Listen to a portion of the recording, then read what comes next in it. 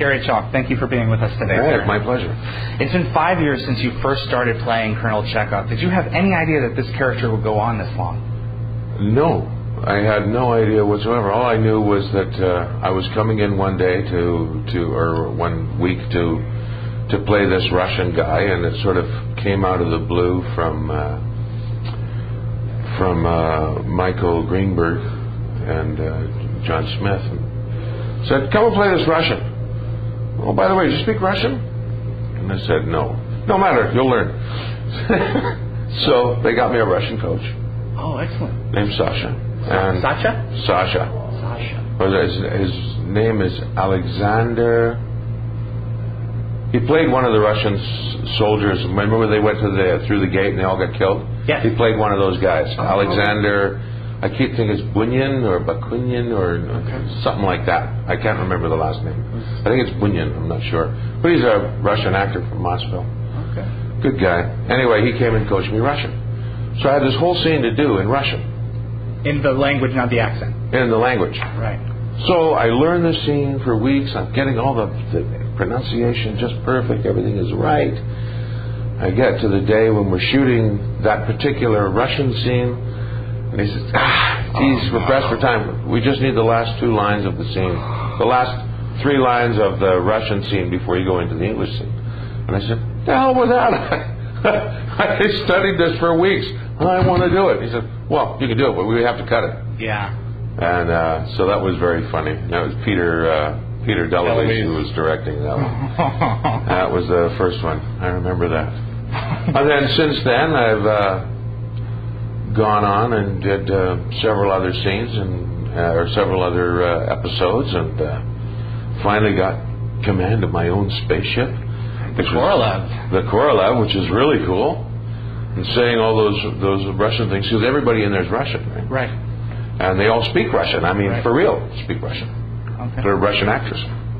So I was pressed to get that accent and the delivery right, because they go, you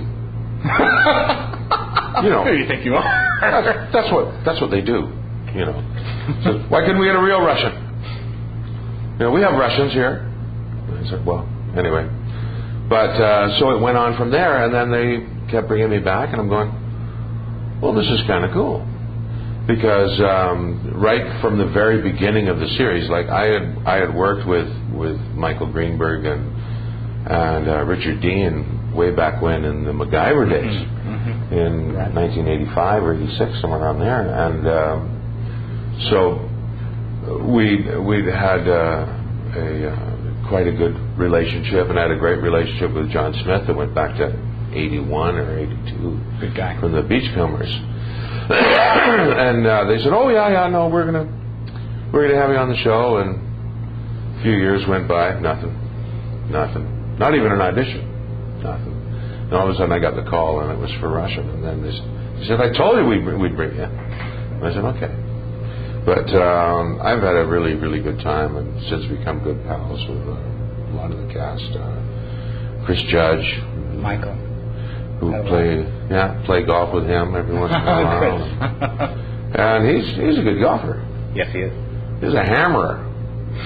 I have a funny thing of him and I. One day we were playing at this golf course called Northlands, and I said, okay, hit the ball over the stump, hit the sidewalk, get to the sidewalk, hit the rock, bounce onto the fairway, sandwich to the green, putt in for eagle.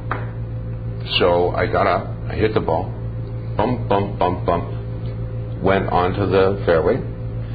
Chris gets up, he does the exact same thing. Hits it over the stump, hits the sidewalk, hits the rock, comes down on the fairway. We both hit sand wedges to the green, and both of us eagled the hole. Oh my now, how God. weird is that? The 17th hole at Northlands. That was. No wonder you guys like to golf with each other. Oh no, I do. Like, I haven't golfed with him for a while because he's been sort of tied up in the series. Yeah. You know? But I like them. I like them all. Amanda, just a doll, and Michael and Richard, of course, is the great guy, and Don and I go back all the way to MacGyver as well. Right. And the new cast are really, really fun. I really like those.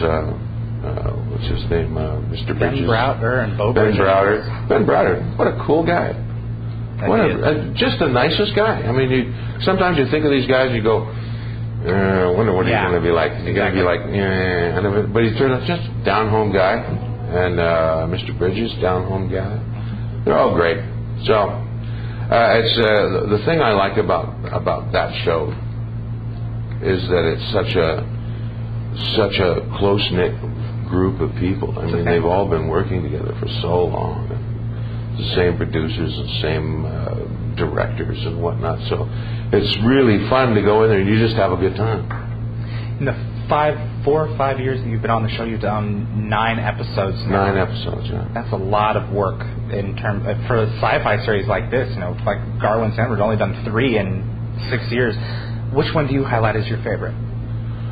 My favorite one is the one where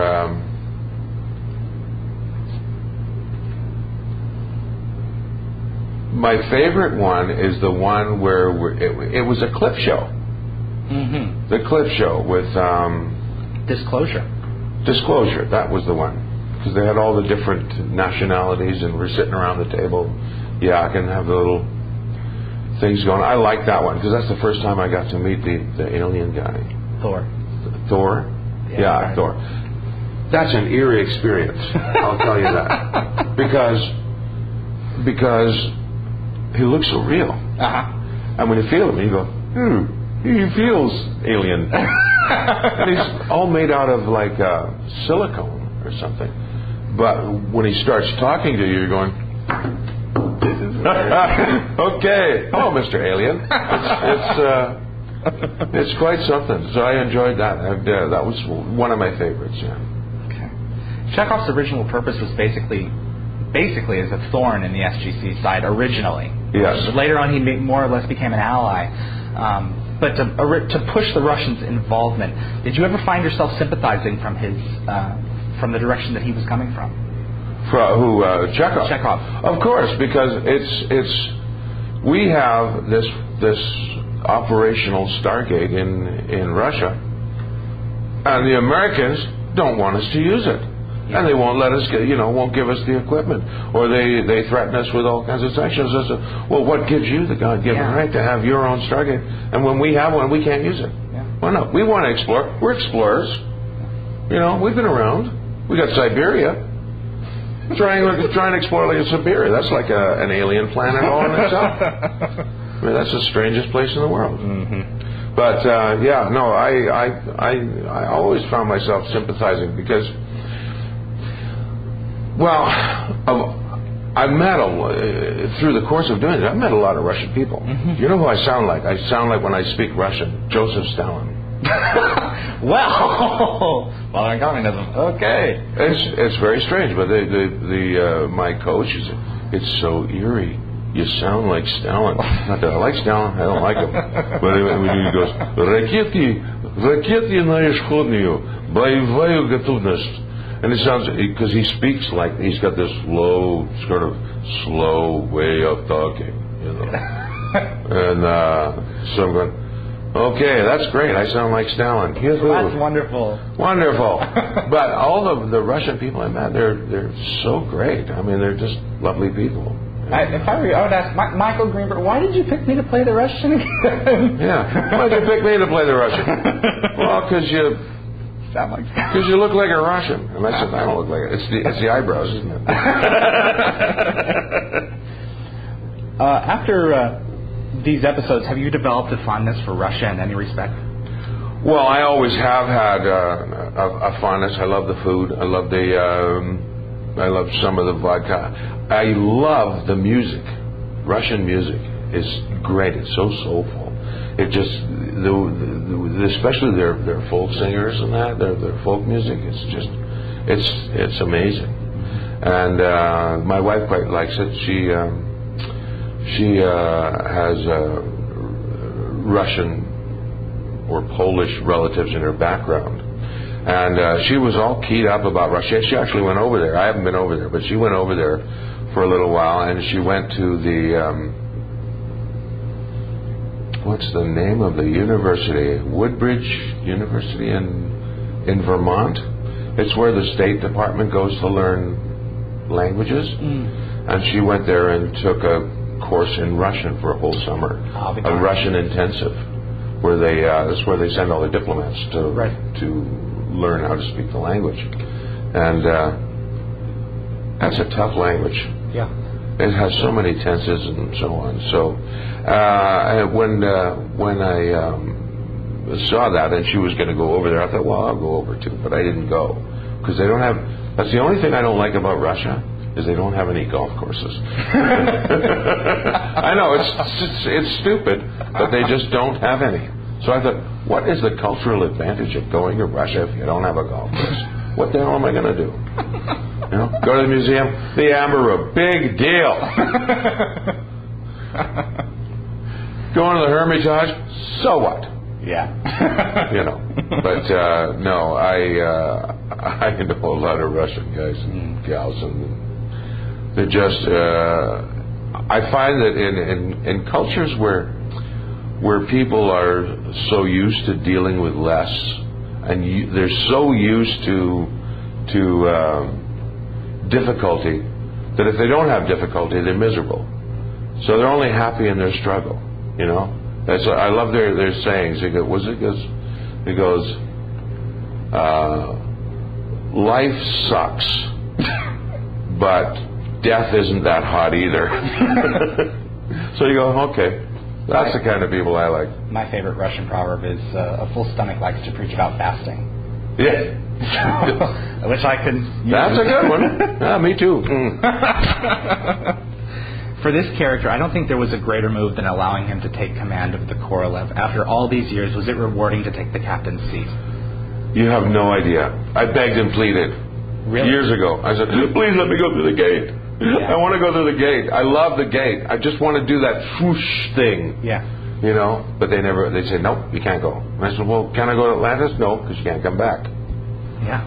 So, all right, I won't. But we're giving you a spaceship. And I'm like, you what? You're giving me a spaceship? The Korolev. And I went, this is so cool. And we go in there, and there's explosions and stuff going, and the thing is flying, and we're yelling out orders, and it's a great set. The Korolev is a beautiful ship. Well, that whole set, have you ever been on the set there? Mm-hmm. The set is spectacular, you know. I just love it. And just the idea of sitting there, I always went, engage, walk factor 1. I just wanted to do that, just to see what it's like. Yeah. Engage. Yeah, I was very excited about that. Last question. For anyone who hasn't read spoilers for Season 10, we've been made to think that the Odyssey and the Korolev both had an equal chance of being the cruiser that was blown up in Camelot. What can you tell us about Chekhov's fate? Chekhov's fate at this point in time is up in the air, because we don't know.